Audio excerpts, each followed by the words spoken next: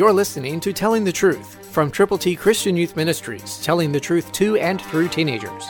Here is Triple T founder George Dooms. Believe on the Lord Jesus Christ. Let everyone who names the name of Christ depart from iniquity. That's the wrap-up of 2 Timothy 2:19, New King James Version. Let me repeat that.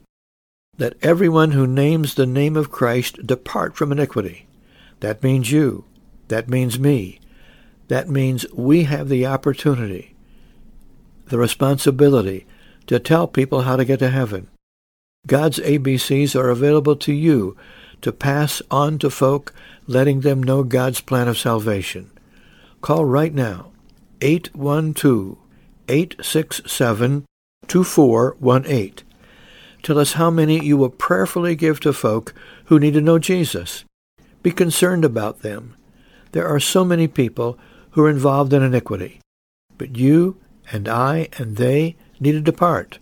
And to depart effectively is to believe on the Lord Jesus so that God's ABCs can present the way to salvation to others. Call now, 812-867-2418.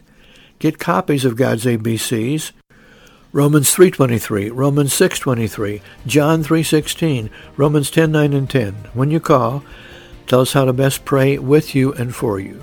Christ through you can change the world.